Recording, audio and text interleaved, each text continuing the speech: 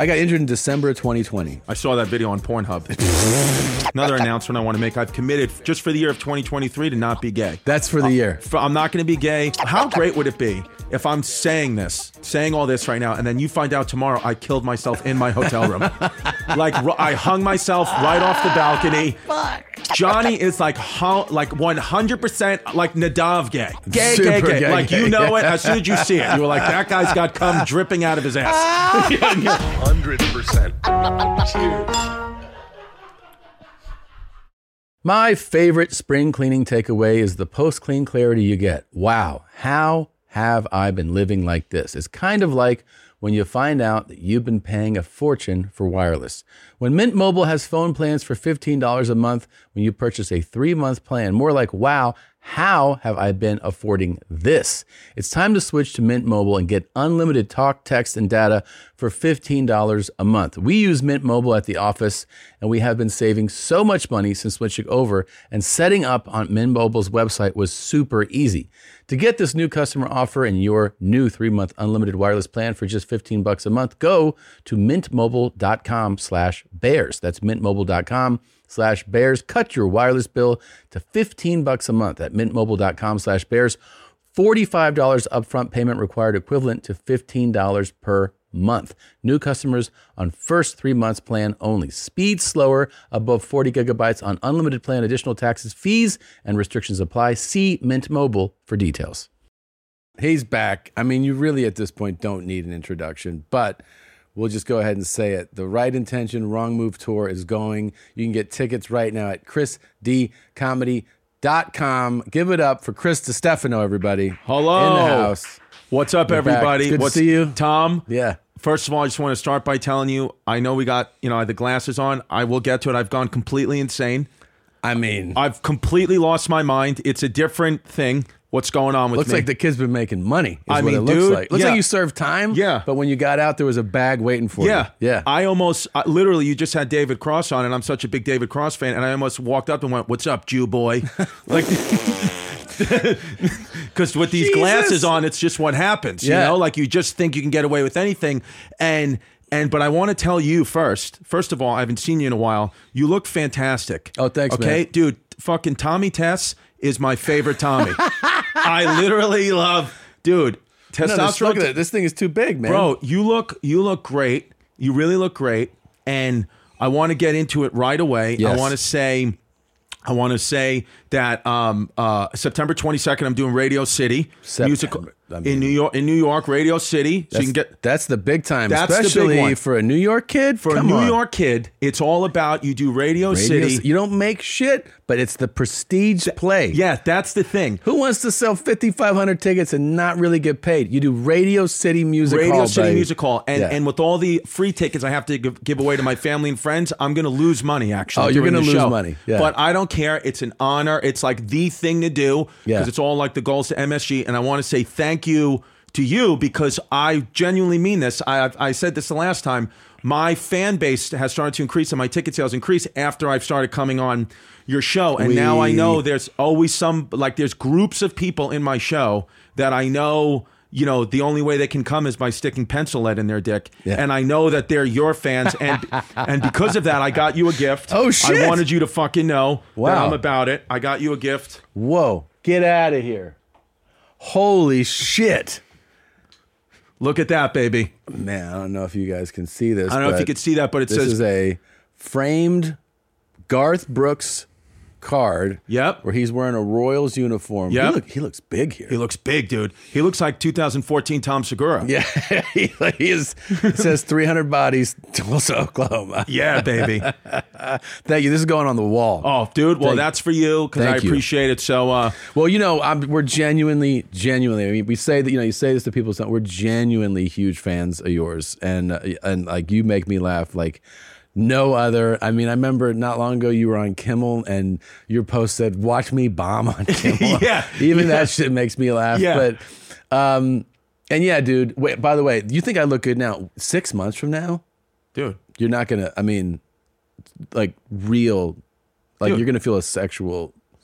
First of all, I feel it now. Right. The thing is with me is I feel it now, but I've committed, another announcement I want to make, I've committed just for the year of 2023 to not be gay. That's for the year. I'm not going to be gay. Because, I mean, I drunk texted you the other night. Yeah, you did. Do you remember that? Yeah, pull it up. Can I read it out? Okay. Yeah. I can read it unedited, no problem. Go ahead. I was like, the fucking... out of nowhere, I texted Tom because I got blitzed. I said, I'm coming on your show in late February and legit going to Eskimo kiss your belly button, call myself a faggot on FaceTime with Nadav, so get ready. I woke up the next morning and I said, dude, I have no recollection of sending this text to you. I was on 5 tequilas in Cleveland, but I stand by what I said and I will follow through. That was fantastic. Yeah. But I'm not, I don't know where Nadav is. He is in rehab right now. Is he? Yeah, for gambling. Yeah. Nice. Yeah. I got him hogtied in my hotel room. Dude, these glasses, this will put a gambler back into gambling. That's the first thing I think. I think of, you used to really shine shoes. You used to do a good job. You can see your fucking, there's like a mirror when you look in those shoes. You look like that guy. You look like the guy who's also like, it's $6,000 and it's due today. Do you like them though? Should I commit to this? What are we thinking? Oh man. I mean, is it on stage too? Yeah. Oh yeah. Oh, that's a fucking... Yeah. That is a leap, man. Dude, take me back to when these first came. Like, what led to these? So it's my guy, Anthony Aiden Optical down in Manhattan, St. Mark's Avenue. Only New Yorkers give a plug. Dude, Anthony Aiden. Like, my shoes is fucking Tony Stops. Yeah. Anthony Aiden. He's also an MMA guy, so he's fucking the only guy who'll sell you glasses with cauliflower ear. Holy shit. This guy, absolutely. I saw Robert Kelly, the great Robert. He's a big glasses. He had glasses on that. Or was that from him? That's from Anthony Aiden. Okay, so Kelly also messaged me. He's like, because I told him, I was like, these are cool glasses. He sent me a link. He's like, this is the guy. Yeah, no, Anthony, that's the guy. He's awesome. Got me these frames, and they're like these 1980s frames. I go on stage, they call me Chrissy Dahmer now. They're Jeffrey Dahmer vibes. Oh shit, I didn't think of that. A little bit. But it's become a look. My family hates it. My mother hates it. What about your lady? Lady does not like it. She thinks it's too much of a douche vibe. She's like, you got a watch on, you got glasses. Who are you? What are you wearing on the wrist there? AP Royal Oak. You got a fucking Royal Oak. I don't give a fuck. Holy shit. I've lost my mind. Holy shit. Tom, I don't care. Big flex. I don't give a fuck. And I'm, by the way, I'm intermittent fasting. So I'm only sucking cock in my fasting window. You look really good. Dude, you look really good. I appreciate it, man. So what are you down? How much are you down? 35, baby. 35 lbs? 35. So you're down 35. Yeah. You got the new Don't Fuck With Me glasses on. Yep. An AP Royal Oak on the wrist. Yeah. I mean, yeah, dude. What's going on? I have cancer. Okay. That's what it is. And are we going to keep going? Are you going to keep going down on weight? Yeah, I think, okay, so here's the thing. So I had a goal. I said on my podcast on Chrissy Kayas, I said, if I don't get down, the goal is 205 pounds. I said, if I don't get down to 205 pounds by June 5th of this year, I was going to cut off the tip of my pinky. I said I would cut it off on the Patreon. By which day? Yeah, by June 5th. I'm sorry. 5th, okay. I would cut off the tip of my pinky.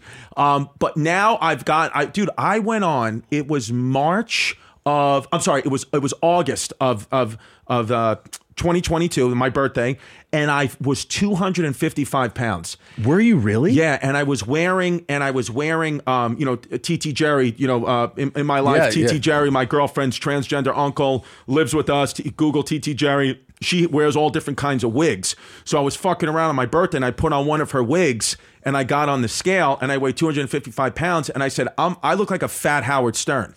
And you know what I think about TT also? I bet TT's real honest about how you're looking. Like when you're 255, she's like, it don't look good. No, she was honest with me. And you know what she said about these glasses? Because, like she served 20 years in prison. Yeah. She was like, I sucked a lot of motherfuckers' dicks in prison that wore those glasses.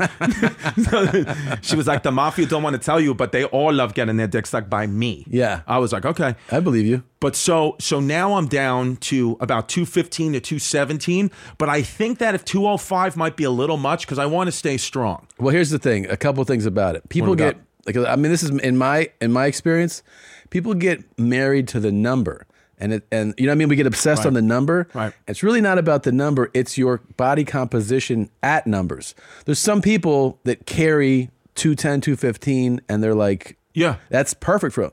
Other people, based on their body composition, their frame, 185 is like their so if you just go like, no, it's this number, you can get to that number and it's not the right one. I mean, you look great right now, dude. Thank you. You look great. I feel, well, I will say I'm 215 now. I have a before and after. I have a picture of me at 215 not in shape and 215 in shape, and it's like difference. It's radically different. I'll show it to you. Yeah. It's like, whoa, like, you know, one of my tits are pointing this way, yeah, and the other one, it's like here's the thing too, though. What I've had to get over is, you know, these fitness people that we follow to like you're never going to look like them. Like they have committed a life to it. I don't, like, you look great now, but it's like, do we have 6-pack abs? No. And like there is a level that you're like, what? Here's what you realize. If you go that guy, can I look like him? The truth is you can look like him. It becomes a matter of choices. Right. That you're like, are you willing to make the choices to do that? And based on like your lifestyle and what you enjoy and what you do, how you travel, it's like, you're probably not going to agree to do those things. Right. But you can still look great and be happy. Right. But you have to at least go, there are choices that I'm willing to make and ones that I'm not. Yeah. And I think too, when you get that in shape, those guys who do that, like I said, they dedicate their life to it. They don't have a personality, because some of them don't. Because it don't. I mean, you talk to some of these guys; they're great, but like I've messaged some of them, like, this guy's a retard. Some of them.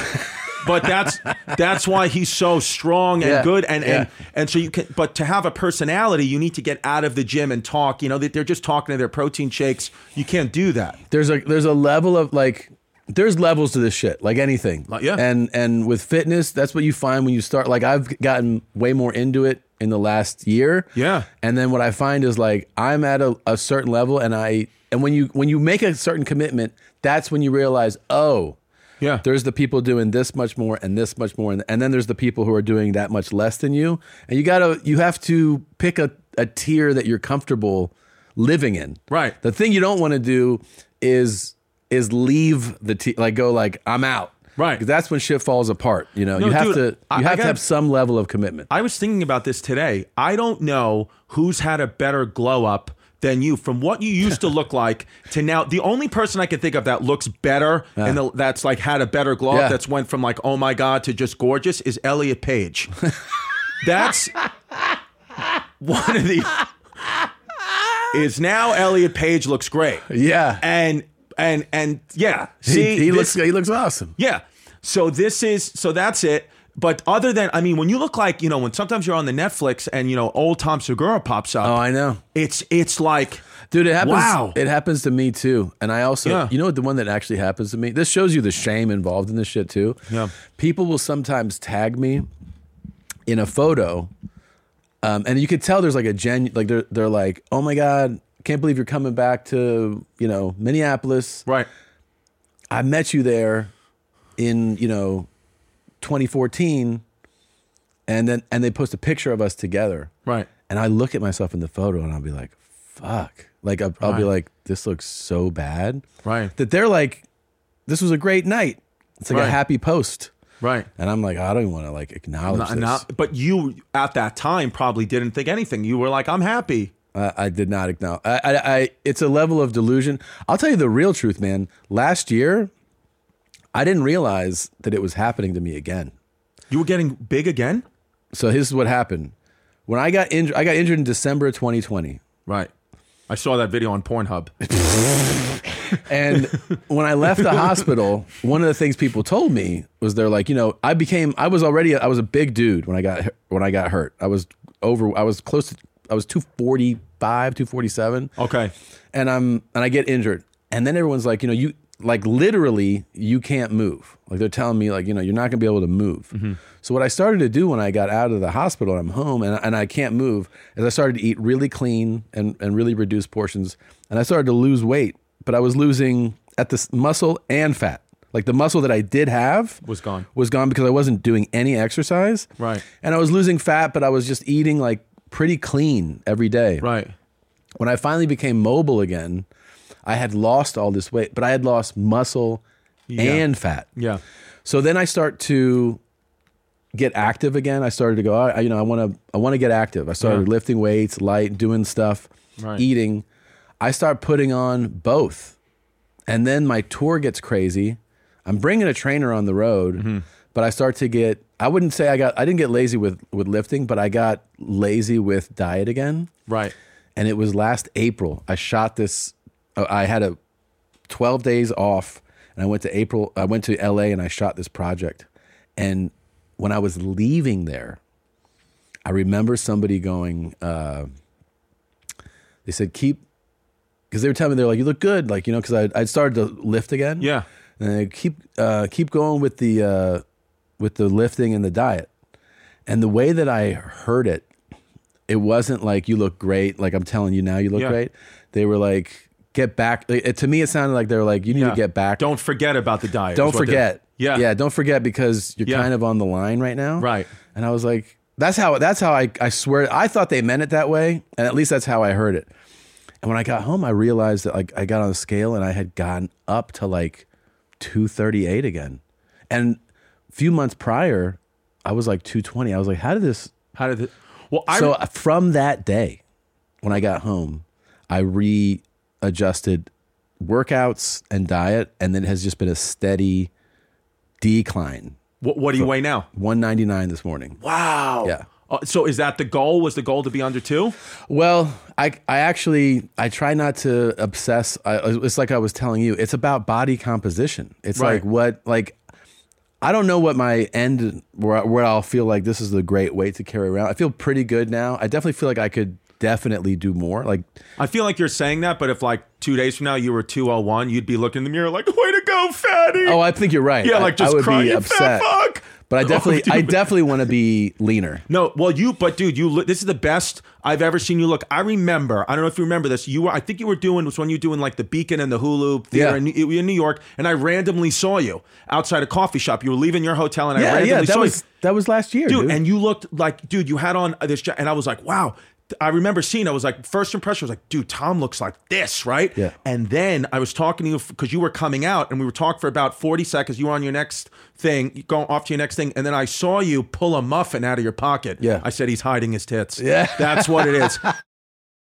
Hello, I'm Johnny Knoxville. And I'm Elna Baker, and we have a new podcast. It's called Pretty Sure I Can Fly. Yep, we've teamed up with my friends and barmates from Smartless to create a podcast where we talk to folks who have more balls in a bowling alley. People who accomplish something extraordinary despite people telling them that it couldn't or shouldn't be done. You'll hear stories about the Air Force doctor who buckled into a 600-mile-per-hour rocket sled and became the fastest man on the planet. And a man who wrestles alligators and sharks for fun. Do not do this. You'll hear about a foul-mouthed moonshiner. Got a 2-inch dick and a 6-inch tongue and knows how to use both of them. And an even more foul-mouthed female stunt pilot. We got bull riders, balloonists, bobsledders, and big wave surfers. People who lay their balls on an anvil and hand the other fella the hammer. Okay. I bet you've actually done that, Johnny. Maybe for sweeps. Follow Pretty Sure I Can Fly on the Wondery app. Or wherever you get your podcasts. You can listen to Pretty Sure I Can Fly early and ad-free right now on Wondery Plus. Is your beer fridge feeling a little empty? DoorDash is your door to beer without the run. Whatever drink you're in the mood for, they've got you. Order your alcohol with DoorDash today and drink in the savings. Use code BEARS24 to get 25% off, up to $15 value on a $35 minimum subtotal on your next alcohol order for eligible users only. I mean, there's like sometimes you just don't want to leave. That's me.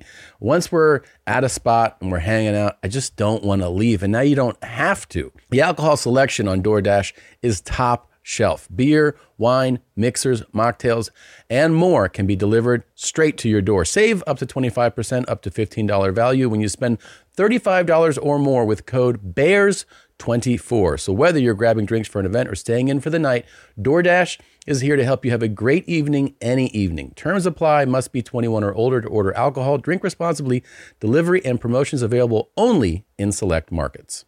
That's 1 month before the conversation I'm telling you. That's what I'm saying. So you look, to me, you look jacked, but you pulled a muffin out of the pocket. So that's out of the pocket. Out of the pocket, which I know. Listen, I've been there before. I said, this is what happens. Yeah. You know, Tom, but you look good, but now it's undeniable. And I think too, what happens is what I've given up on, not given up, but I've just let go. I said, I just want to be healthy now. Like, it's about being healthy, and I'm not going day to day. Was that scale the thing when you saw the 255? Swear to God, I go on the scale, right? 255. And we're, by the way, laughing about it with the family. Yeah. Even Jazz, my girl, everybody's laughing. It's fun. We're being silly, That's the sickness, though. That's the enablers. Yeah. And then when you go, I want to lose weight, Jazz and the fam go, you're good. Like when they start saying that and you're like, fuck. It's not good. And then, but what happened is that, and it just came over me. It was I never forget, it was my birthday, August 26th. I went in the shower.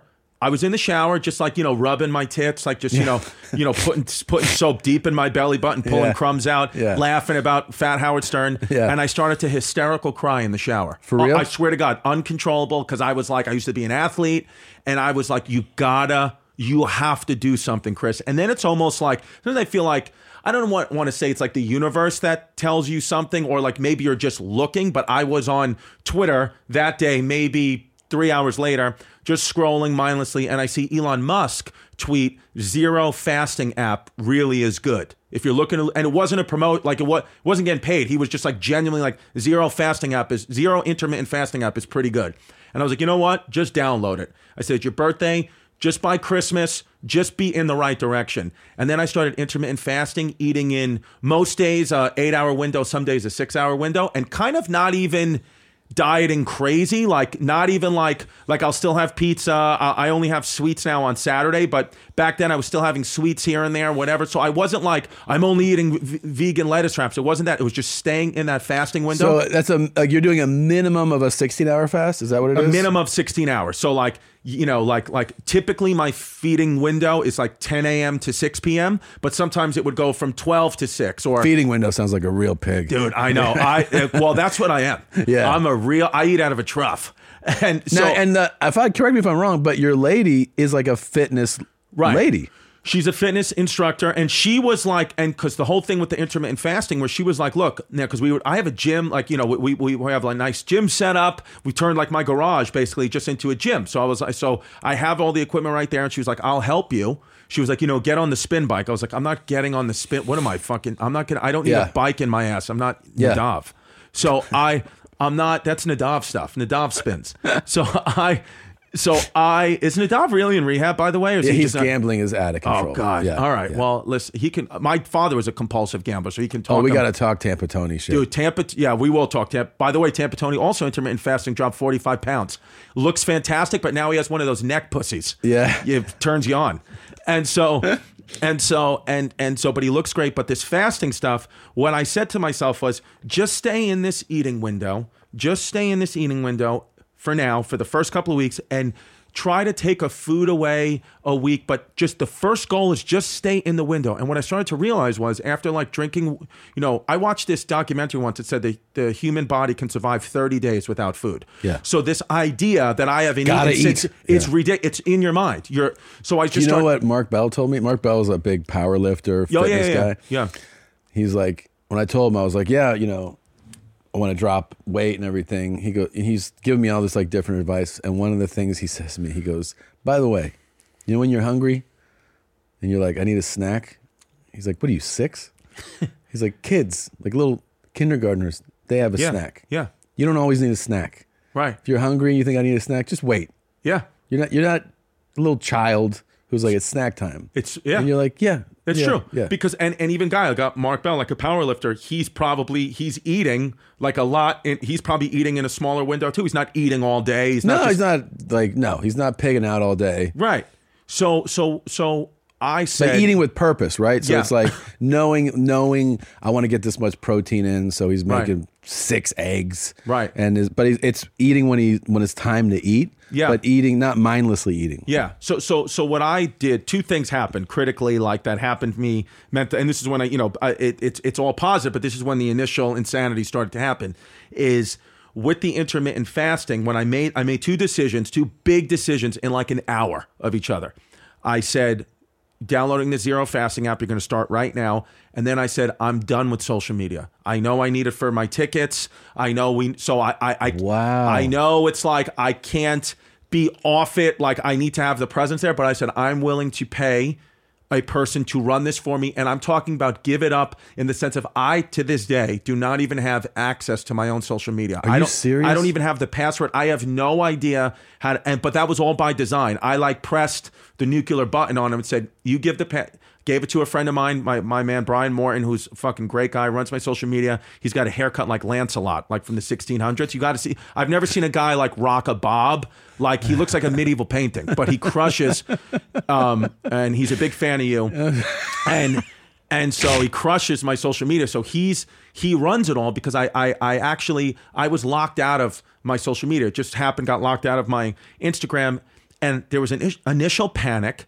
But then I was like, as a couple of days went by, I was like, wow, like not checking this is like making me feel better. And we got on a call with Instagram to try to get me back into my account because there's all these problems. And I already had hired Brian, and we were on this call. And the guy says from Instagram, he's like, it's good that you have somebody running your social media. And I was like, yeah, I know. It's like, it's just easier for me, whatever. He goes, no, I mean, it's good. He goes, we are doing studies right now, like psychological studies that are going to be done over the next couple of years for like anybody. The number is only 20,000 followers, what they're finding right now.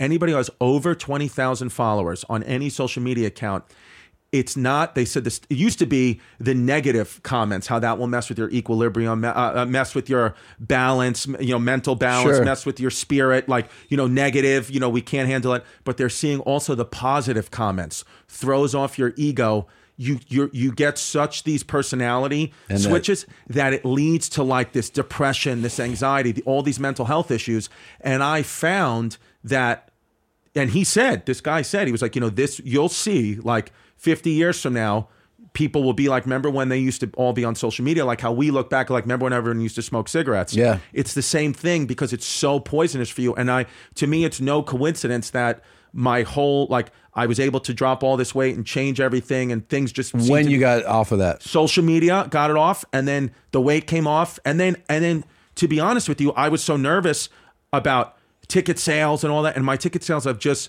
been going up because I'm spending more time being creative and spending more time, living my life. And again, social media is important. We live in the world where like, that's the only way to get to the fans. So I do it. And I'm writing the bits out. I'm filming the videos, but I'm sending them to my guys. So I made a decision where like, if I don't know you, I won't let a stranger influence me positively or negatively anymore. Like if you say anything, if you think I'm great or you think I suck, it has zero effect on me because I'm like, I don't know you, so I can't put any energy towards it. That's important, man. I mean, it's important. Yeah. I know a few very successful people with large followings that do what you do, have zero access to their own stuff. Yeah. And they feel like it's just a time waste. Right. And they're able to do more. And the real interesting thing is, even before social media, it's this thing that I always thought about as a stand-up where, if somebody tells you suck, right, that feels terrible. Right.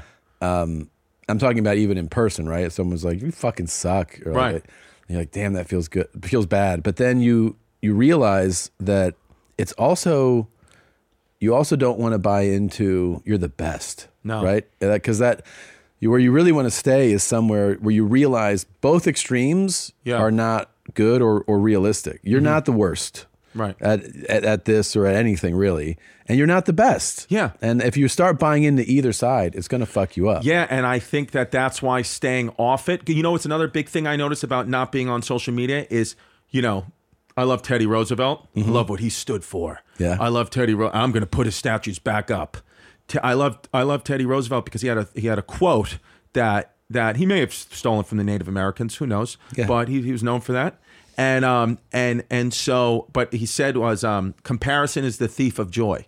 And I when I read that, I was like, you're right. Because I noticed the reason why I've been able to stick with my fitness plan thus far is because I've been off social media. I can't tell you how many times I would get going, lose the initial 5 pounds, be in the gym for the 3 weeks, whatever, and then see somebody on social media who's absolutely shredded, absolutely ripped, doing all these things, and would make me subconsciously, I would compare myself to them. And you feel and then bad. I would feel bad about myself and say, well, I'm not going to hit my goal anyway. Or same thing with, with my peers in stand-up. You'd be like, feel good about a show. Oh, I sold out, da-da-da. And then you're like, oh, so-and-so sold out 7 shows there. Yeah. And then you're happy for them, but you also start to compare, be like, well, I suck, and all that went away. So stop comparing myself to others. But the bigger thing that I noticed, I stopped comparing me to me. I stopped comparing myself to what I was 6 months ago, because subconsciously you'll look at yourself from a few months ago and it's the perfectly crafted picture or video and you forgot all that and you're like, look at how good I was back then. Look at how great everything was back then.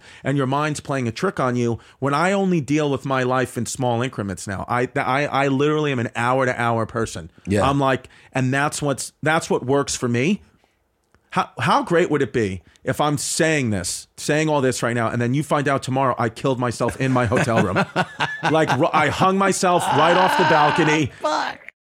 Buying someone jewelry is usually a great experience all around. They get a beautiful gift, and you get the unforgettable moment of seeing the look on their face when they open it. The only tricky part, figuring out how to get the perfect piece at the best price. This is what I recommend for any jewelry purchase. Source it from BlueNile.com. Blue Nile offers thousands of independently graded diamonds and fine jewelry at prices significantly below traditional retail. They also offer a peace of mind with every purchase with some of the highest quality standards in the industry. They're available 24/7 by phone or chat to answer technical questions and give recommendations for every budget. The thing about buying jewelry is you really don't know what you're getting into. You don't know what you're looking at often. And the great thing about working with Blue Nile is you have somebody who's a true expert that can help guide you along the way so you don't feel lost, so you know what these diamond grades are. You know you're getting real value. You can feel great about your purchase because Blue Nile also offers a diamond price match guarantee. And just in case you don't, they offer 30-day returns. Shop Blue Nile today and experience the ease and convenience of the original online jeweler. Go to BlueNile.com today. That's BlueNile.com. Call from mom. Answer it. Call silence. Instacart knows nothing gets between you and the game. That's why they make ordering from your couch easy. Stock up today and get all your groceries for the week delivered in as fast as 30 minutes without missing a minute of the game. You have 47 new voicemails. Download the app to get free delivery on your first 3 orders while supplies last. Minimum $10 per order. Additional terms apply. I mean, wouldn't that be great? Well, I mean, honestly, for the podcast, it'd be incredible. Dude. It would be the biggest numbers ever. And then you could take my date at Radio City. Yeah, if you want. Just warm up for the garden. Sure. No problem. Yeah. So all that evolution that you're talking about happening, all of that led to you getting these glasses, basically. Literally, when I walked in, as soon as I walked in, the first thing Anthony Aiden said, he said, somebody's been intermittent fasting. Somebody's been off social media. Somebody's not going to be gay for 2020. These are in the drawer that I keep these in, and then he just gave them to you. No, yeah. Does Tony like them? Because I feel like he would. Tony like them. Tony, I'll show you. Tony has them. But not these exact ones. Like my stepmom sent me a picture. She was like, look at your father from back in the day. And he's got these. This is how he used to roll. So the reason why I got them initially is because I'm hosting a show for Vice. It's out now on Vice. It's called a Super Maximum Retro Show. It's about like the 70s, 80s, and 90s. Like, oh, perfect. Dude, we pull up videos and stuff. That shit that would have went viral back in the day. But before the internet, like we're bringing it back, like crazy commercials, crazy things. Everybody had a full bush, and I was like, love it. And Jimmy Kimmel's the executive producer of it, so I was going to do I did the Jimmy Kimmel show. And I was like, I want to look like a 70s, 80s mobster. Yeah. So I came with a turtleneck suit. Oh, you looked amazing. Yeah, I came out there and I was like, I need glasses. Like when I used to see old pictures of my dad and his friends, they always had shades on. So I was like, good guys too, right? Great. Are you kidding me? Great people. And really, really nice guys, fully vaccinated. And so I just came out like. And you look like, you know what you look like? Like when a guy, he did, like when the mobsters would do, like he did 15 years, but then he got a book deal. Yeah. And they're making it into a movie. That's and me. They're like, this guy, he actually whacked like 13 people. Chris Distefano, everybody, everybody, I'm a chain, I used to be a different guy. Yeah, but now I'm a good, well, that's because like my mother, because my parents got divorced when I was 1, but my mother was like, you were so great on Jimmy Kimmel, honey. It was so nice to see you. She's like, but it was very tough for me to watch because you look exactly like what your father used to look like. And I really hate that guy. I was like, I know that guy was, but I said, Mom, that guy was a fun guy. She was like, no, he wasn't. I was like, yeah, he sounded pretty fun. He was fun right before you didn't like him. I mean, dude, Tampa Tony, by the way, my pops, Shout him out. He's moved. He's also lost 45 pounds. And he's still in Tampa area? Tampa, dude. He moved to Tampa in the middle of the pandemic. And didn't tell you. I remember this, where you were like, "Where are you in Tampa?" Like, "What are you doing there?" "I live here." Yeah, I live here. What the fuck are you doing? Just moved there. Yeah, right when COVID was at its height. And he's been living there ever since. And he said he likes living there because he likes walking in the pool. He's like, Christopher, every day I wake up, I put on my water shoes, and I walk in the pool. And that's what keeps me in shape. I was like, all right, well, okay, dude, he's got water shoes. That my dad's one of the only guys, like he's so obsessed with these water shoes. That guy will have on like a $400 suit with water shoes. I think I saw this clip on Instagram. Yeah. That somebody I know somebody posted for you. Yep. But Brian Moore, aka Lancelot Head. Lancelot posted the clip of you talking about being out with your dad, and you saw Steven Tyler. Oh my God. That was real. Dabbing his pizza? Yeah, so we were at Joe's Pizza in the West Village. Great, some of the best pizza in New York. And my dad, we were going to a Knicks game. So this must have been, I want to say early 2000s, something like that. So we're there, we're hanging out, eating pizza before we go take the train up to the game. And Steven Tyler walks in. And like everybody knows that that's Steven Tyler. Yeah. Like from Aerosmith, it's Steven Tyler. Yeah. And it's New York, so people are like, oh shit, but nobody's bombarding him. Yeah. It's New York. So we see him, and my dad's like, everyone's going crazy over this guy. I was like, yeah, it's Steven Tyler. He's like, I know who it is. What am I, fucking asshole? I was like, kind of. But he was like, I know who it is. I was like, okay. So then Steven gets his pizza. He's with his manager or whatever, and he starts taking a napkin. Yeah, and it's oily. Blinding the oil off a pizza. Yeah. And my dad goes, this fucking guy. He goes, no way he's from New York if he's napkin blonde the oil off his pizza. I was like, Dad, it doesn't matter. It's like he'll do what he wants to do. Like, just let's eat the pizza. Let's get to the game. He goes, I got to fucking say something to this guy. I was like, Dad, please don't say anything to Steven Tyler. Like, please don't. Like, literally, like this. It's not. Is your anxiety like through the roof? Yeah. I was like, it doesn't matter if he's napkin blonde the oil off the pizza. Like, let him have cholesterol issues. Who cares? Yeah. And my dad goes, I got to say, he's like, it's such disrespect to do that in New York City. So I was like, okay. So my dad finishes the pizza, throws it out, and we're walking past, and I'm like, please don't say anything. And my dad just walks past him. He goes, hey, Bon Jovi, you don't need to napkin blot the oil off your pizza. And then Steve, I swear to God, I turned around, and Steven had the slice like this far from his mouth open. Like, did that guy just call me Bon Jovi?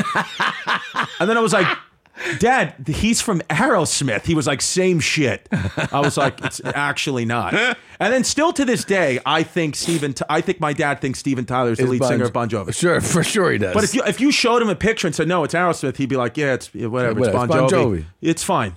Guy's got the hair. I get it. Yeah. Yeah. Did I ever tell you the my dad Phil Collins story? No. I don't think so. My God. Okay. So. You did tell me kids got special needs. Yeah. Special needs. That's Yankee Stadium. That one. Yeah, that one. By the way, that I close with that story in my new hour special. And sometimes people be like, you said that story on Segura. So what? I'm like, yeah, I said it in a different way. I'm doing it in stand-up format now, you fucking dunce. Yeah, of course. But just whatever, you just deal with it. And so, well, I don't deal with it anymore. Now fucking Brian Medieval Head deals with it. Sure. I want to behead him. So... So just watch his dumb hair just flop into a basket. So Phil Collins, right? Yeah. So we're at a Knicks. This was recently, like I want to say maybe 3-4 years ago. We're at a Knicks game on Easter Sunday. Okay. So Easter Sunday, Knicks are not playing well. They're playing against the Philadelphia 76ers, kind of both bottom of the Eastern Conference at the time. So you know how it is. You're in New York, you're in entertainment, whatever. You can be on a list. I was very low on the list, but I was on the list to get courtside seats. Yeah. Now, it being Easter Sunday, it's like a 1:00 game that both teams suck. No real celebrities want to go to this game. So they go all the way down the list, and they get to me. Chrissy D. They get to Chrissy D. And he calls me, the head of PR calls me at about 11 a.m. The game's at 1. He goes, listen, I got 2 courtside seats. Okay. You can come down, bring a guest, like get here now. They're for you on the court. Great. Call my dad. Because, me and my dad used to go to Knicks games. We'd sit in the upper deck, talk shit about Bon Jovi. Like we're living a different life now. We don't have these glasses yet, but we're getting close. We're getting close. We're getting there. So you're about 223, 224. Yeah. I would say about then. Yeah. So call my dad. And I was like, Dad, like Knicks game, whatever. Like, we're going to go like on the court. I said, the guy told me though, like it's, it's first time ever down there. Like there's gonna most likely be major celebrities there. So don't say anything. We can't talk to anybody. And you have to like dress kind of nice. Like, it's courtside. And I swear to God, my dad's initial response, he goes, I'll go with you. He goes, but let me tell you something. I'll do whatever the fuck I want to do. Just know that. I was like, okay. So know that. So my dad, I swear he comes, shows up at my door. We didn't live too far from each other back then. He's wearing a Patrick Ewing Knicks jersey with a suit jacket, sweatpants, water shoes. No water shoes, but he's wearing a New York Knicks Patrick Ewing jersey with a suit jacket. I was like a blazer. Yeah, I was like, you look like a fucking Make-A-Wish. Like you and sweatpants and sweat. But that's just my dad. He will always wear. If you ever see my dad in a suit jacket, he always has sweats on. And that's just how he rolls. Some of them don't look exact. It's not like they're Bugle Boys, but they were sweatpant material. Yeah. And he's wearing his New Balance sneakers because he's like, I got a wide foot. I can't wear shoes. Going shoe shopping with my dad's like, you got a 13 and a half wide. They're like, what? So he's like, I gotta keep on the New Balances. I got the diabetes. I got, foot issues. Yeah. So he was like, they'll understand. I was like, okay. So I swear. So we get to the game, right? We're walking in, and now we're walking like in, we're walking on down the tunnel where the players walk onto the court. Yeah. And it's cool for me. I'm trying to keep it cool. I'm not like doing videos, coolest. but it's the coolest. It's cool shit. It's New York. I grew up a Knicks fan. Like this is cool. So, and my dad's like, oh my God, whatever. He's like, this is crazy. Mod on, like things like that. Yeah. So we get to our seats, and my dad goes, unfucking believable. And I go, yeah, this is great. And then a guy's walking by, like a staff member. He goes, give me and my kid 2 cotton candies for me and my kid. And the guy was like, oh, I'm sorry, sir. I work for the team. I can get somebody over. I was like, we don't need cotton candy. I'm not a special needs retarded kid. I don't need cotton candy at all. I know I look like we're from a group home right now, but yeah. I don't need cotton candy. And then he says to the guy, goes, all right, no cotton candy. He goes, but maybe the player, can get a signed ball for my kid. He goes, maybe John Starks or somebody. I was like, John Starks hasn't played for the Knicks since 97. What are you talking about? And then I was like, Dad. 22-year-old? Yeah, I swear to God. I said, Dad, I said, I love you, but just please stop. He goes, I want you to have a good time. Like, because that's all my dad, that's why I call my comedy special Right Intention, Wrong Move. Because my dad just always, his intentions like, I love you, son. Yeah. I want you to have a good time. But the moves were always wrong. Sure. And so we're sitting there, the game's going on. The game hasn't started yet. And my dad, I'm, looking around, kind of just taking it all in. It's amazing. See Fat Joe across. I'm like, wow, this is fucking crazy. And so all of a sudden I hear my dad, he goes, Chris, take a picture of my foot. I was like, what? I looked down, he had taken his shoe, I swear to Christ, his shoe and sock off, and he had his bare foot on the court. He goes, your stepmother's never going to believe it. Barefoot on the floor. I was like, Dad, please put your shoe back on. With that, a staff member's walking across the court from a different guy. He goes, sir, we do have a no barefoot policy. You have to put your shoe and sock back on. I said, have you ever seen anyone courtside take their shoe and sock off? He goes, I haven't.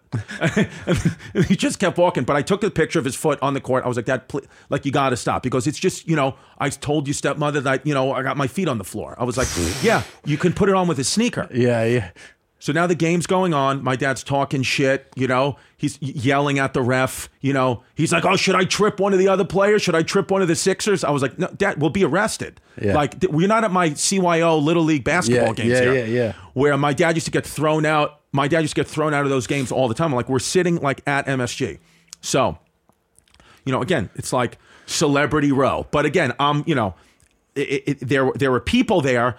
I got in at the low end, but there were so few celebrities there because it's Easter Sunday that they just had to get, it's MSG. They want to put celebrities up on the Jumbotron. That's how it goes, right? I'm not expecting at all. Why would I ever be included? No, nobody knows. Nobody cares. Sure. I get it. I get my place in this. I get it. So all of a sudden, we tell my dad not to talk to anyone, right? He knows. And then he's having conversation with a guy next to him. And I don't even look at who it is, but he's just carrying on. All of a sudden, my dad has a bag of candy. He goes, "You want some Easter candy? It's from my friend." I was like, "What?" So I was like, "Okay." So I take out like a Cadbury Easter egg, eating it, give the bag back. Still don't even look at who it is. With that, there's a timeout. Camera crew comes over to put the man my father was talking to up on the Jumbotron. It was Phil Collins.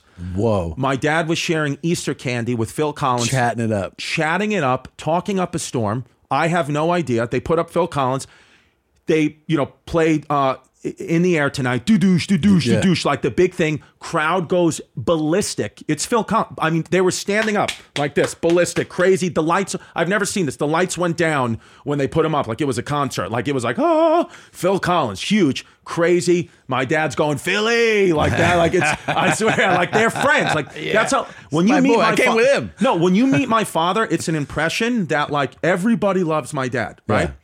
So, great. Phil Collins. I was like, oh, it's pretty cool. Now I'm like, it's pretty cool. Like Phil Collins is sharing Easter egg with candy. I'm shaking his hand. Wow, Phil, whatever. Lights go back on, There's timeout still. It's a full timeout. So there's still a couple of, 20 seconds left. I'm looking down. I actually was texting my girl being like, my dad's like Phil Collins, like this is sick, whatever. I see the camera crew walk and I see them stop in front of me. Their feet and the wires from the camera stop in front of me. And I look up. I was like, yes. They were like, Chris Distefano? I was like, Chris Distefano. They're like, you're next. I was like, what are you talking about? They're like, you're on the Jumbotron. I was like, after Phil Collins? No, I don't want to go on the Jumbotron. No. I was like, no, I don't want to go. And I have it up on Instagram. The first couple of seconds, because I just didn't know, I'm going like this, like waving it off. And they have Chris Distefano, whatever it was, fucking MTV dick code, whatever dumb shit, nothing to promote. And I swear to Christ, it was 18,000 people cheering like they just saw Jesus. 18,000 people, pin drop silence. Nothing. I swear to Christ, I heard somebody, 50 rows back go, who the fuck is that? All I felt is I swear to Christ, and then I feel a hand just rubbing my back slowly. It's my dad, and he just goes, you can see him slightly come into frame. He goes, it's all going to be okay. It'll be over soon. Just rubbing my back. And then I swear to Christ, with that bomb, sweat dripping down my back, I see another hand. It's Phil Collins with a bag of Easter candy. Oh, my God. Phil just gives me a bag of candy like that. That's okay. Yeah, it's okay. And it was one of those things where it was so embarrassing. Yes. It was so... I feel it. I feel it for you. Dude, it was the worst thing ever. And then I said to Phil Collins, I was like, has that ever happened to you like that? He was like, not that I recall. No. No, it hasn't. But he said, you shake it off. And he was like, the good thing is people always forget. Yeah. They always forget. I was like, they don't forget you. He goes, yeah, well, not me. Oh, there it is. Yeah. That was it. That was the moment. Oh, and that was my face after the bomb. That's what I looked like. Yeah, just, you're like I got punched in the dick. Yeah. That was so. I had not the same experience as you, but a little bit where it was when you saw me. That week you saw me. Okay. So in New York. Yeah, I'm doing a bunch Tommy of Muffin shows. Pockets. I'm doing Tommy Muffins. I'm doing Beacon, Hulu, unbelievable, Long Island, Kings in Brooklyn, and New Jersey. Yeah, he sold like arts. 40,000 tickets in New York. It's just spread out, right? Yeah. So because I'm doing the Hulu, I get the call from my agent. He goes, "You want to go to the Knicks game courtside?" And I go, "Fuck yes!" I love the NBA. I go, "This would be awesome, man." Yeah. So I get there, same experience. We're in the tunnel. I'm like, "Man, this is awesome," and taking pictures. I'm trying to take it all in. I'm like really enjoying it. Sit down. I sit next to Liv Schreiber and his family. He's his wife and kids. Right. And he's real New York. Very New York guy. He's got the New York hat on and. Beautiful family. They're sitting to my right, and I'm just sitting here talking to and it's not a big game, It's who the Knicks playing. I forget who they're playing, but we're like the Oklahoma City Thunder, something like that. And dude, this was unbelievable. I'm just being lazy. I have a Diet Coke that's in a plastic cup between my feet, and every once in a while, I'm recording some stuff. Sure. Courtside. I'm just being a fan, Yeah. Record myself doing just regular dipshit stuff. And at one point, I take my phone and I put it like this and I drop it into the Diet Coke.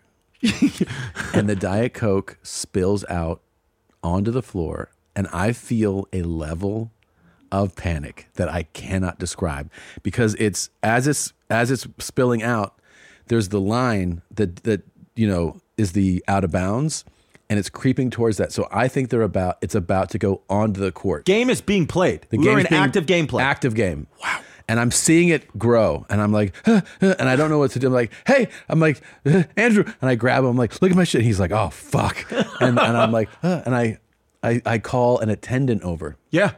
And I go, look at this shit, and he's like, well, he's like, I can't clean it right now. I got to clean it during a break. And I go, what if it gets on the court? He goes, if it gets on the court, the ref will stop the game, and they will clean it. And I was like, oh fuck, dude. I go, get your ass over here right away. So I go, get towels right now. So he runs away, and the whole time I'm just like, I don't know what's happening in the game. I'm just in a panic, and all I can imagine is that there's just going to be cameras going like, doom, on me, and they're like, look at dipshit drop, like show me in slow-mo dropping it, going in there, and then there being a delay. And then I'm picturing a player coming and be like, the fuck is this shit? Or slipping right in front of me, and then finally it's like a foul whistle, and I look at the guy, and he's like, and they come over, clean it all up, and it had just stopped. Right, so they didn't have to stop play because it stopped right before the court started. The level of panic that I felt, because you would know that it's all your fault, all my fault, and I imagined it in my head. It had been captured like by that was the promo. They're like, come see Tom at the Hulu Theater as you're cleaning up the soda with a towel. And I actually had a little bit, like when you're talking about, I had panic about the Jumbotron. Because they did put a couple people up. I don't remember who they put up, but there was others. There was celebrities at the game, and I remember going, I don't want to be on that. Because I don't want to hear. It doesn't feel good, right? I was like, I go, because that's what will happen. They'll be like, who the fuck is he? Well, that's the interesting and beautiful part about a career like yours. Like you'll sell literally 30, 40,000 tickets in a city. Easy, no problem, do MSG, whatever. And then, but because we all have such specific fan bases, you still have that anonymity, which you might be able to, not obviously walking outside your show would be crazy, but you might be able to be 3 blocks away from the Garden, you have it sold out, and not one person says anything to you. Especially in a city like New York, too. Yeah. New York is interesting because you can be, also there's cities where people are like huge fans of yours, but they're very reserved in how they express it. Right. And then you go to like rural Indiana. And it's like people react to you like you are Steven Tyler or Phil Collins, They can't believe it. They can't believe that you're in a small town. New York, Seattle, Chicago, LA, people are just like, what's up, man? Big fan. It's always pretty cool. Keep it moving. Yeah, keep it moving. Are you going to do MSG? Is that like a goal for you, or you don't care about stuff like that? Like, no, I think it would probably be on the next tour. Yeah. Like you, because for me in comedy, I only ever had 2 goals doing this, and they've been the same since I started in 2010. Get a sitcom on the air about my father, like my father and I's relationship, or just my father, like either playing my father or something about my father, because we used to watch Everybody Loves Raymond together, and I was like, I want to do that. I want to be like Everybody Loves Raymond, but like my style with my dad, like that's what I want. And then the second goal is MSG. That's the only things that I've wanted to do. And like it's very, very, very like laser focused on that. Like I don't care if I sell 100 tickets in one city, but I'm adding shows in New York. Like for me, it's like doesn't matter. It's like just get to New York, get to MSG. That's what it is. So that's why like with this Radio City thing, like I'm well, this is coming out in a couple of weeks, but today, like it's been on sale for a week. It holds 5,800. I got like 4,500 tickets sold already. So it's like moving, right? It's moving, dude. And but now, here's the human mind, right? Here's what happens is I'm so excited about that, but now my agent's like, maybe we add one. It's always how it is, and so which is beautiful, but now it's like pressure again. Now it's like because he goes, well, if you add one, if you add a show and you sell that out, well, now the people at MSG are like, this guy can move serious tickets in New York. Maybe he can do MSG in 2 years. And you start to get like that. And then, but you have to, I have to remind myself very quickly, like the goal, the fact that Radio City even went on sale should be enough for you to take pause sickness. and accept and be grateful. We all have it. You should know that. We all have that same Doesn't sickness. go away. It doesn't go away. And yeah, I would like to do that on the next tour, to do MSG and a couple other places that we can do it. But I will tell you this about adding. I mean, if you announced it very recently and you're almost sold out, you can do it. But it takes me back to, I remember I was talking about this very same thing with CK, with Louis. Yeah. And, he said to me, he goes, the best thing that someone that can say about you after you've left the city and your show? Yeah. I couldn't get tickets. Yeah. And there is something in that too. Right. That this sells out. Well, it's going to sell out. And then everyone's like, what? And then whatever you do next time, it's that much more bigger. Yeah.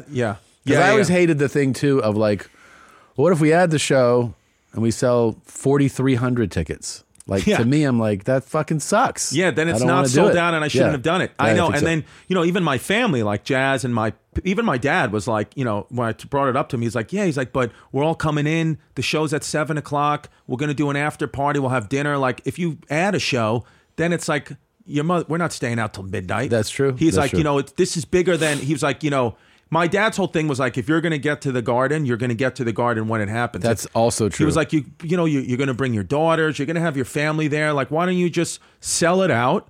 God willing, sell it out, and then have a nice after party. We'll have a great night, and it'll be a great memory. I think that's good. But I mean, obviously, do whatever. Well, I was like, Dad, I would do that, but I need money to buy new glasses. Yeah, these glasses are not dude, fucking are you kidding cheap. me? I got to get more watches. Yeah, dude, you got the fucking sick. That is like I know. You leapfrogged people with that. I literally, when I did it, because Andrew Santino, the great Andrew Santino, I was like, I want to get a watch. Yeah. And then we were talking, and because I knew a little bit about the world, not as much as him. Well, Andrew's like I know you guys watches, Rogan watches, but he was like, dude, he was like, what about this one? And then he sent me a link to this, and then I saw the price. I was like, but it's that much money. He was like, I know.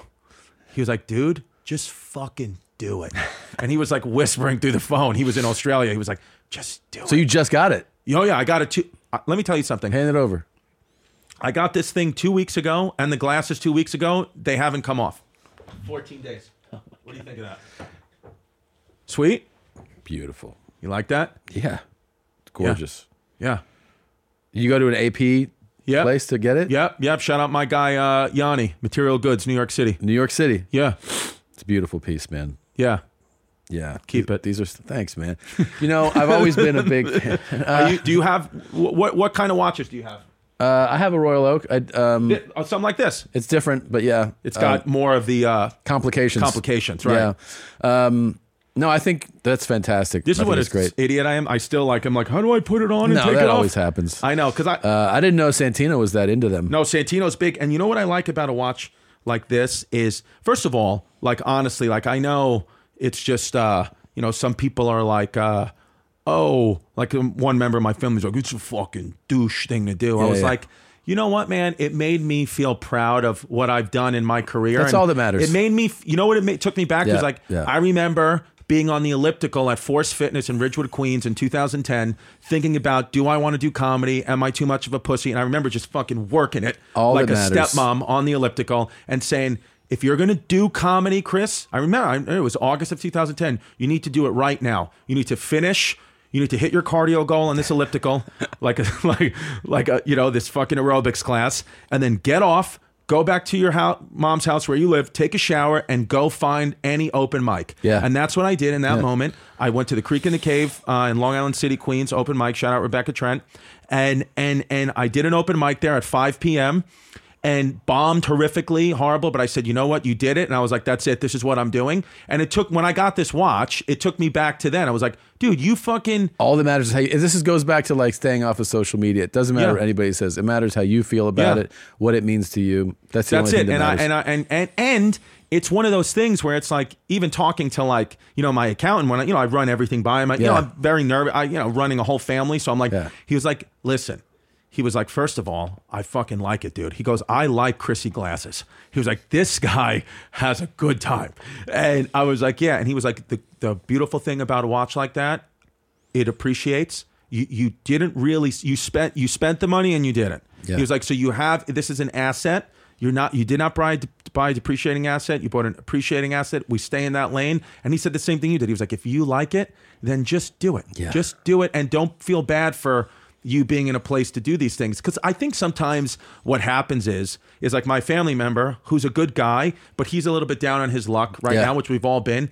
And he thinks like, me having success takes it from him. And I'm like, buddy, it has nothing to do with you. It's that famine mentality. Yeah. Like it's gone. Like you have it. And then that somehow is an effect on him, which of course it has nothing to do with him at all. Yeah, I'm like, also, dude, like we're a family. So like if one of us is doing a little bit better, I understand shit is fleeting. And maybe 5 years from now, you're the one here and I'll help you. Like I'm not going to get you a watch, but I'll, not going to give you this one. Yeah, that's you're not going to fucking sure. You know why I'm Tommy Barris today? I usually have a watch on. Yeah. I'm going to South America and they will fucking rob you. Yeah, dude. So I'm not bringing a Tommy fucking thing. They will cut your fucking Tommy hands Nubs, off. Tommy Nubs. Nothing. No necklace. Dude. No nothing. South America. So where are we going? I'm going to Argentina. Then Nazis. A lot of Nazis there. That's what I'm opening with. Woo! And then Chile.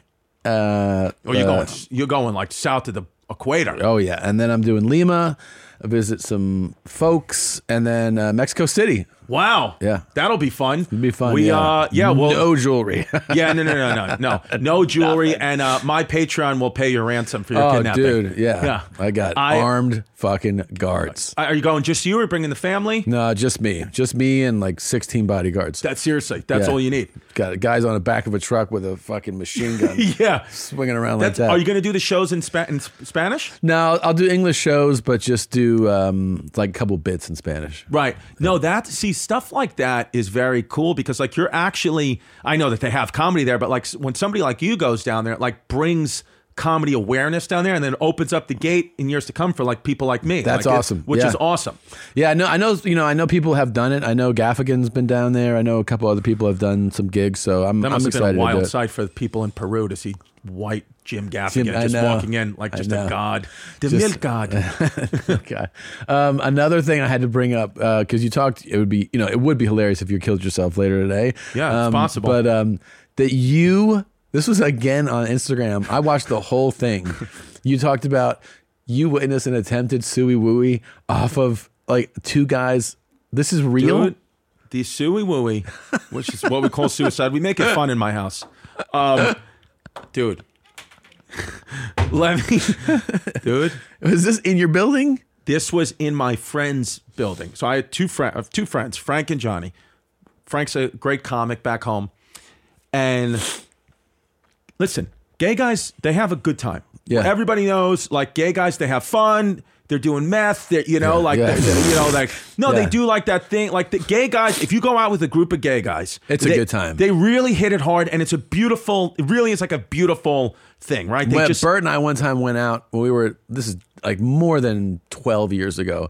We were working out at this place in West Hollywood, and our like instructor was gay. Yeah. And he was great. And one night he was like, "You guys want to come out?" And we went out with him in West Hollywood to like all the huge gay bars. And it was a blast. It was super fun. Yeah, no, I swear to Christ, I went out one night with TT Jerry, just Jerry and I. And Jerry was like, let's have some fun. I told Jerry I'd take him out a night in town. And I went out with a gay transgender man. And I woke up in the backyard, full backyard, sleeping at the bottom of my kid's slide.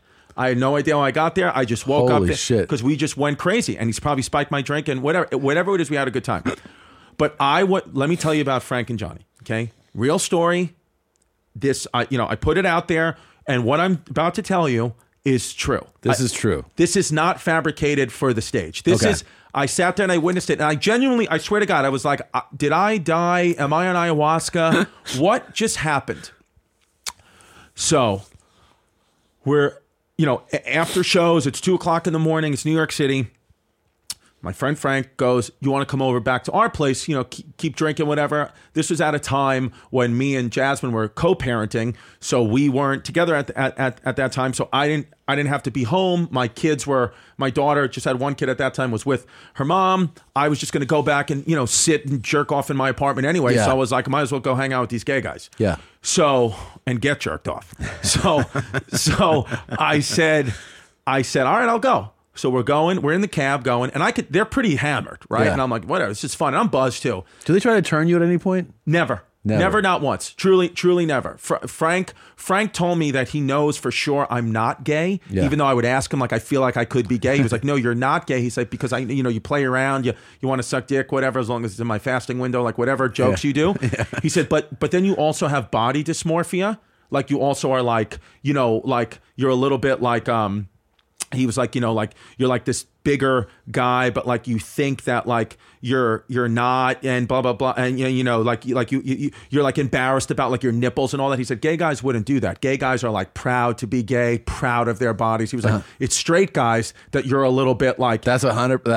I just learned that I'm straight. Yeah, because I'm the same way. And it kind of clicked because I was like, because you would think it's the opposite. But he's like, no, gay guys are like, how many gay, they'll take their shirt off. Sam Smith, whatever. Because gay is just like sex, body positivity. Yeah. Straight guys are like, no, my nipples. Yeah, I don't feel proud about how I look on it. Yeah.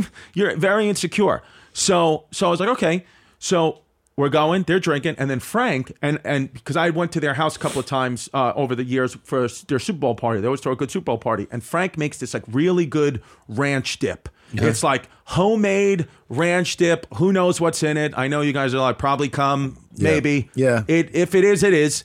It's good. It's still delicious. Delicious. And I said, buzzed. I wasn't intermittent fasting back then, so I was just fucking a free-for-all with eating. Free-for-all. So he said, I'll make the ranch dip. I was like, I'm in. Let's go. So go, having a good time. And Frank and Johnny were arguing a little bit. They were just there a little bit like... Is Johnny out with you to begin or just when you get home? Johnny's with us the whole time. Okay. Johnny's Frank's partner, but he's not a comic. And Johnny is more flamboyantly gay. You're right. Like Johnny is like 100% like Nadav gay. Yeah. Like gay. Like you know it as soon as you see it. You were like, that guy's got cum dripping out of his ass. yeah. So a high level gay. You just sent him back to the fucking tables. You just threw down a couple of... Where Frank... You would never know Frank was gay. Like Frank is like no clue. Like he's like, oh shit, you're gay. No idea until we were friends for like 2-3 years, and he's like, oh, this is my partner Johnny. Yeah. I was like, what? Your business partner? What the hell? Yeah, like I didn't know you guys were. That's why you would always like fucking rub my leg on the road and shit. Like just slowly massage my balls. I thought it was because we were boys, and you said you were like into healing. So So we get to their apartment. By the way, beautiful apartment they have. They always have the best decor. Beautiful decor, but then his partner does very well, like, restaurateur kind of guy. Very well, good stuff, and beautiful layout, gorgeous, like you said, great pillows. Gay's always good with pillows. And so we go. Frank starts making the dip, having a good time, and like Johnny's like, again, he's just mad. He's like, whatever, Frank, like you hear shit like that in the kitchen. I'm like, oh, okay, drama. So Frank brings out the dip, and I mean, this is like a hell of a batch. Like he had, toasted warm pita, the ranch dip. He gave me like a Bud Light seltzer. And you'd been drinking already. I've been drinking already. So we're eating this dip, and it's so good. It's like warm. The bread's warm. I'm like, this is literally heaven. Like, give me your cock. Yeah. Put it in my mouth. I want it in my mouth for the rest of the night. Like I'm ready to go. Yeah. And so it was awesome. And the arguing picks up a bit. Because again, it's just like, imagine like, you're drunk with your wife. Like you start and there's it's the same shit, but now it's two guys. Yeah. So it's like, it gets, the octane goes up in a gay fight very quickly. I did not know that. Yeah. Because it's two men fighting at the end of the day. Big egos, all that. So Johnny says to Frank, they're mumbling shit, and then Johnny out of nowhere, says to Frank, Johnny goes, I know you're cheating on me, motherfucker. Like that, motherfucker. And then Frank's like, shut up, Johnny. No, I'm not. He goes, I have the proof. I know you're cheating on me, motherfucker. I have the proof. He's like singing it. I was like, oh my God. I was like, listen. And you're just watching this? I'm just watching this. And I'm saying to myself, I've been in a relationship with a Puerto Rican girl for close to 10 years. They have the proof. So if they're saying you need to cop to it now, that the only way is to say I fucked up. I fucked up. I was in Tuscaloosa. There was nothing to do, and I ate some farmer's ass. I'm sorry. So it happens. Just own up to it. They'll go to bed, and if you keep lying, this is where it gets bad. Yeah. And then Frank goes, "No, I didn't." And Johnny goes, "I have the text. Do you want me to read them?" And then Frank, I guess, makes this split decision to say, I'm caught. I'm fully caught. Chris is here. Yeah. There's no way out of this unless I just drop a nuke. Yeah. And I guess that's what his split-second decision was. And again, what am I going to do? Keep in mind, we're on the 38th floor of a beautiful, like, luxury Manhattan building. They have the door open, the balcony out there, you know. Sure. Beautiful. Options are cop to it or drop a bomb. That's it. That's the only options right here. So Frank decides, option 2, I'll drop a bomb. And Frank says to him, I swear to God, I'm like watching this. I'm eating the ranch. I'm sucking it off the pita. It's great. Dude, I literally was amazing. So Frank says, you know what, Johnny? I am cheating on you. And guess what? I also gave you AIDS. So that was the first time all night that I stopped eating. Because I said, whoa, hold on, wait a second. I did not know that anybody here had AIDS. Right. Supportive of whatever you guys need from me. I want to just, Frank, did you wash your hands before you started making this dip? Because you've been slicing up limes. Were there any small cuts? Like, I don't know if AIDS gets killed in the gastrointestinal system. Like, I can't necessarily come home with AIDS because Jasmine's not going to believe that I got it from you. She's going to think that I got it from that girl in Tuscaloosa. So he goes, so I'm like stunned, right? The whole thing changes. Now, obviously, that's a moment. It's 3:00 in the morning. And I'm like, am I drunk? Are we on drugs? What's happening? So then Johnny goes, that's real fucking nice, Frank. Real great, motherfucker. You gave me AIDS? And then I was like, what is my night right now? People are screaming, you gave me AIDS. I don't know what's happening, okay? So a couple of moments go by, and Johnny just starts pacing. And then Frank is just kind of like looking at him, like I saw a part of Frank, like Frank turned into a guy, like a real guy, like what, motherfucker, like you want to fight me about it? Like it wasn't like a dainty gay man, it was like something came over, like I'm fucking locked in on you now, like say something stupid. So I'm thinking they're going to get into like an actual fist fight. And so I'm kind of standing up, you know, wanted to protect my friends. I know it's dry. I was going to say like, Frank, let's get out of here, like stay with me, whatever. Like I'm like going to witness like a real domestic dispute here. So Johnny, with that, says, you know what, Frank, Chris, this is great. What a great night. We've all had. Because of you, Frank. Great night that we've all had. He goes, I bid you both a farewell. Walks towards the balcony, steps up onto the balcony on the 30th floor, jumps off. Hand to God, jumps off. Frozen in time. I'm Elsa. Frozen. I literally don't know what to do. Frank doesn't know what to do. You guys are both standing there. Panicked. Like, when something like that happens, when someone, you witness a suey wooey, when that happens, there's no playbook. There's nothing you can do. There's nothing you can say. It just, you're frozen. So it felt like a lifetime, like truly, like just standing there in panic. It must have been an actual time, 2 seconds less. Because all of a sudden you hear, fuck, I think I broke my legs. We run over. He landed on the 36th floor. Because what happened was they had a short balcony. The 36th floor, this guy had like a jumbo apartment. Sticks out. Balcony stuck out like he had like 1,000 square foot balcony. So he landed there. So I run over and I see him. Like laying like his leg is bleeding. Like he has a compound fracture. Bone stuck through the leg. Like he had a Tom Segura fracture. So he literally bone out, bleeding out of the leg. So it's like crazy. So the man from the 36th floor heard a loud thud, turns on the light, and runs out to see. I don't know if they knew each other, but like runs out to see. And again, because just all in the moment, I swear to God, I yelled down from the 38th floor. I said, be careful, he has AIDS. So don't touch his leg, it's bleeding. So Frank runs down, right? I call 911. Because I have to. I have to. This is one of those moments. I have to. I felt like a bit of a rat, like ratting on my friends, but it wasn't even that. I was like, I need to get this guy assistance. I can't be caught in all this. Like, nobody should even know that I'm here. I'm going to anonymously call 911 and leave. So I call 911, tell them the address, whatever, come. With that, Frank comes running back up the stairs. He goes, Johnny's down there. He's like in a lot of pain. He goes, I gotta look for like a tourniquet or something. I was like, all right, Frank, I call 911. They're on the way. I'm gonna go. He goes, you can't leave. I need you, Chris. Please. It's like, I need you here for like support. I need you. I was like, all right, well, like, what do you want me to do? He's like, just help me find something for like a tourniquet. And this is New York City, like whatever it was, maybe 3-4 years ago. This is when the cops would come. This is like, this before Bill de Blasio ruined our city. Yeah. This is when the cops would show up.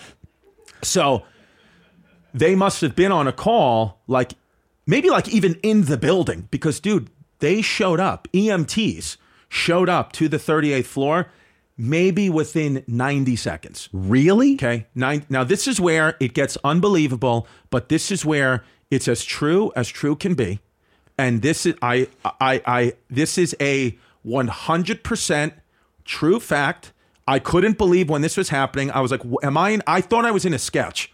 At this point, I thought maybe I did get SNL. Yeah, maybe I did get it, and I've just forgot. Yeah. So, EMTs ring the bell. Here 911. I want to be anonymous here. I'm in an apartment at 3:30 in the morning with two gay men. This is not a good look. Support the gay community, but it's like I don't need this. Yeah. So, I open the door to let the EMT in. It's my first cousin, Mark. On my father's side. Your first cousin. My father's brother's son, Mark. My first cousin, Primo. First blood relative, who is an EMT in New York City. He's the one that shows up to the call. I don't want anyone to know I'm there. It is my first cousin who I've known my whole life. Was at his birthday party 6 months before. My dad, he opens the door, and I opened the door, and I was like, Mark? He was like, Chris? And he sees Frank sweating. Like just dripping in sweat. He hears his queen husband 20 feet below screaming that his leg's broken. I have ranch dip, which looks like cum all over my lips. And I swear to Christ, I swear to Christ, the first thing he said to me, he goes, I'm not going to tell your father. And I was like, yeah, but it's not what you think it is. He was like, all this is safe with me. Yeah. We're here on this is business. This is a medical call. Take me to the victim. You do whatever you want to do in your off time. Yeah. Dude, he goes, it's patient confidentiality. Your father will never know. I was like, dude, I'm not gay. I'm here. They're my friends. Yeah, and then, sure. And then he goes, whatever, dude, just get me I need to help the guy. So we go down there, I go down there with them to the ambulance, whatever. They're loading him into the ambulance, big air cast on his leg, fucking stretcher. As they're loading Johnny in, I'm there with Frank. I'm not going to go with him to the hospital, but I'm there. Frank says to Johnny, he goes, honey, I was kidding. I don't have AIDS. And then Johnny goes, I know. She goes, I know. We got excited. I said, whoa, what do you mean you know? I said, Frank's like, sometimes we get crazy when we fight. I was like, he just did a backflip off a Manhattan high-rise. What are you talking about? He goes, this is how we get. We just get crazy. This is like a normal fight. So then I find out that he's, for fun, jumped from the 38th to the 36th floor multiple times. What? Some are like, they've done that. They do meth. That's what they do. Multiple times when that man hasn't been home, they've jumped down, then went, gotten back up. Like they've done that. I bid you both farewell. I bid you both a farewell. So he knew that. I did not know that, but he knew. And the thing is with like a gay fight like that is that happens like crazy level of fighting. Yeah. They were in Turks and Caicos a week later, rehabbing his leg. 2 weeks later, they're in Turks. Like nothing ever happened. When meanwhile, like with Jasmine, Puerto Rican girl, it's like, I remember one time I accidentally liked one of her sister's bathing suit pics on Instagram. And I woke up with a knife in my sternum. Seriously? Yeah, she was not fucking around. You had scrolled and hit it? Yeah, I hit it. It was a full accident. You ever scroll and hit follow and go, I don't want to follow, and then hit unfollow? Yeah, and then it looks even worse. Wait, and then the person, I've had a person notice. Yeah. They go, did you just follow me and unfollow me? And I'm like, yeah, I was just a thumb thing. I didn't really want to follow you. I didn't really. Yeah, I have. And so that literally, that story, because people, I've told that on stage. I think I put it in a special or online or something. And I put it on my album, Chrissy New York Comedy Club, which is out now. And oh my God. And people like that didn't happen. And I'm telling you, Tom, it happened. It's one of the craziest stories. All up to Mark, it happened. And does Mark know? Has Mark heard you tell the story? The only thing I've changed is Mark's name. His name is not Mark. Yeah. But because I just don't, But has he heard the story told? Oh, yeah.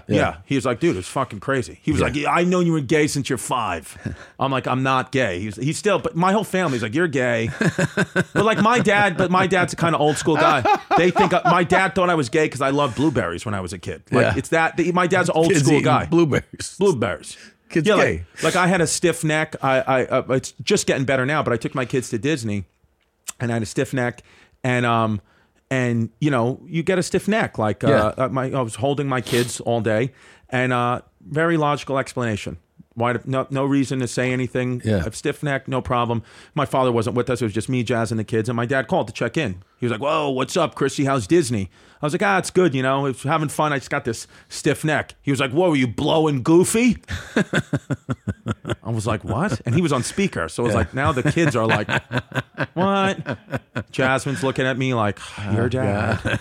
That's just how he is. I'm like, yeah. Even these, the first thing I get these glasses. I gotta tell you, I think the most remarkable thing that I've heard this whole time talking to you is just that Tampa Tony was willing to do intermittent fasting. I feel like an old school guy would be like, I'm not going to fucking eat in a window at time. Yeah. But he actually is doing it. He's doing it because he's kind of like, it's, he saw the results I was getting. And then, my stepmom is also doing it and she's like great at like keeping him, on time. And yeah, so he's like, doing it and but whatever, dude. And it's one of those things like, he's got the gay jokes. He's like, I just can't eat cum after midnight. Like things. We're like, shut up.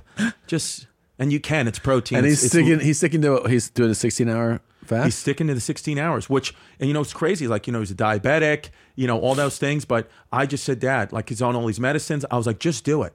And his blood sugar, he said, is still like it's still in the diabetic range, but he's dropped like 60 points on his blood sugar. Wow. Like and lost how much weight? He's lost 45 pounds. Wow. Yeah. Wow. Yeah. And he said, he was like, I want to stop at 45 because that's my favorite president. I was like, okay. Nice, Dad. And so I was at the Daytona 500 and I saw these dudes that had shirts that said 45 and it was in the American flag color. And then underneath it, 47. So he's going to be... Yeah, that's it. He's coming back. Yeah. I feel like, you're going to start to see... Yeah. Oh, the DeSantis ones, too, are going to be good. Oh, yeah. They're going to be very good. Yeah. Yeah, I have... Like I have a friend who, like, he told me who he voted for by just his new tattoo. He got a tattoo, a couple of years ago, right when Trump was getting elected. He got a tattoo right before Trump got elected. And he was like, look at my new tattoo. And he took his shirt off and it was his back. And it was Jesus Christ with the holes in his hand with each twin tower going through each hole in his hand. And it just said, New York City, America. I was like, yep, Donald Trump. That's fucking Donnie wild. T. That's a Donnie. You know what T.T. Jerry told me too? Because he was in prison when the elections were happening. Everybody, from the prisoners to the correctional officers, everybody loved Trump. Really? Everybody. He said every inmate wanted Donald Trump, black, white. It didn't matter because of his shit talking style. That's what they like. Because he's like, "Fuck you." Exactly. That's what they like. But I was like, that was interesting. I would think that they wouldn't like that. But yeah. So that adds up to me actually. Because I get that when people when you would talk to people even during his presidency and when it got really heightened and people were like, how much people hated him so much, right? And then people would be like, I love him, and like. One of the things that made a lot of sense was somebody being like, actually, what I like is that he's like, shut the fuck up. Yeah. Fuck you. Oh, that's what they're embracing. That but like, but it's like. Talk shit about me? Because he keeps a list, Yeah. Oh, yeah. He remembers the reporters that write articles. Yeah. He's like, I don't want to talk to you. Next. Like that shit that presidents don't do. And they were like, I like that guy. I like that guy. Yeah, I know. Now politics, it's kind of sucks that politics have become like a thing. Like, I mean, obviously you can make a decision and talk about it, but on comedy, it's just so fucking divisive where now what I do is any type of even on the line political thing I want to say, I just say my dad said it. I just do it. Oh, my dad did this thing, but it's really like, I said it. Yeah. I was the one who stopped at 45 pounds. Yeah. No, I would take things that I had said and attribute them to my dad too. Yeah, I did. That's the way to get around it. Yeah, you got to get around it somehow. Yeah, dude. Yeah. I mean, I like all white neighborhoods. I mean, I'm sorry, I like knowing who my neighbors are. You know what I mean? Yeah, same. My dad. That's where my dad lives. Yeah. Anyway, are you gonna go to Tampa anytime soon? Yeah, I actually am. April 1st. Oh, you are? Oh yeah, right when this. Yeah, come see me in Tampatonia. We'll be there April 1st at the Tampa Theater. What's it? Oh, nice, dude. Yeah, and I'll be here back in Austin. I'm doing Moon Tower. Wednesday, April 14th or 15th at the April Paramount. Yeah, oh, nice. I think I'm the first show of Moon Tower on that Wednesday, and then the next day San Antonio. Fucking A, man. Yeah, I think Paramount's almost sold out though. So Paramount's great. Yeah, dude. I know. I've actually never performed there. I've only ever done the Vulcan in Austin. Oh, you're gonna love it's great. it. Yeah, so you're gonna love it is great too, because like sometimes like I try to also remain grateful. Like I always wanted, as we're going through this, you know how it is. Like, you start this thing when you're headlining, no ticket sales, connecting flights, hotels off the side of the highway, and you just, I would go to every city. I'd be like, go to the downtown area and look at the theater and be like, one day manifest it, like one show, do that, and then that happens, and you forget about the old you, yeah, of and course. You're like, I'm only 90% sold out. Get all that shit out the window. It's like, I'm very grateful for all the fans that are coming out. So I appreciate everybody I feel like coming. Chrissy Glasses has like this really done a lot of work on his, perspective and his emotional IQ, his EQ. Yes. I've been trying, and it all is the ramblings of a madman.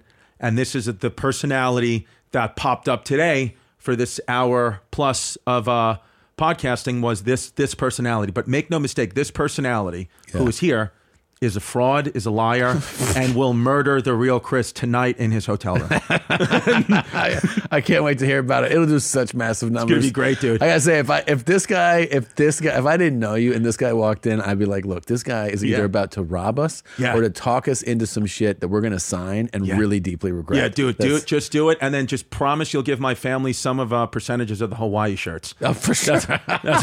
That's what I want. You got it, dude. You got it. Hawaii shirts are on fire. I love them. I've got one. I want to talk about Hawaii. Yeah. All right. Well, thank you for coming. It's always fun to see you. Real quick, you can also check out Hey Babe and Chrissy Chaos. Chris's podcast is special, especially Weshi on Netflix. Super Maximum Retro Radio out now on Vice TV. And of course, the Right Intention, Wrong Move tour. Tickets are at chrisdcomedy.com. Radio City Music Hall, one of the greatest, most legendary venues in the world. He'll be doing that. Few tickets left. It is going down September 22nd. And by the time this comes out, we may have added Australia dates. First time in Australia. The best. So come if you can. If those are up, go get them. Down Under is the best. You'll love it. You'll love it. All right. Thanks, buddy. Thank you, babe. See you guys next time. Bert and Tom, Tom and Bert. One goes topless while the other wears a shirt. Tom tells stories and Bert's the machine. There's not a chance in hell that they'll keep it clean. Here's what we call Two Bears, One Cave. No scripts, a bit of booze, amateur partology. Dirty jokes, raunchy humor, no apologies. Here's what we call Two Bears, One Cave.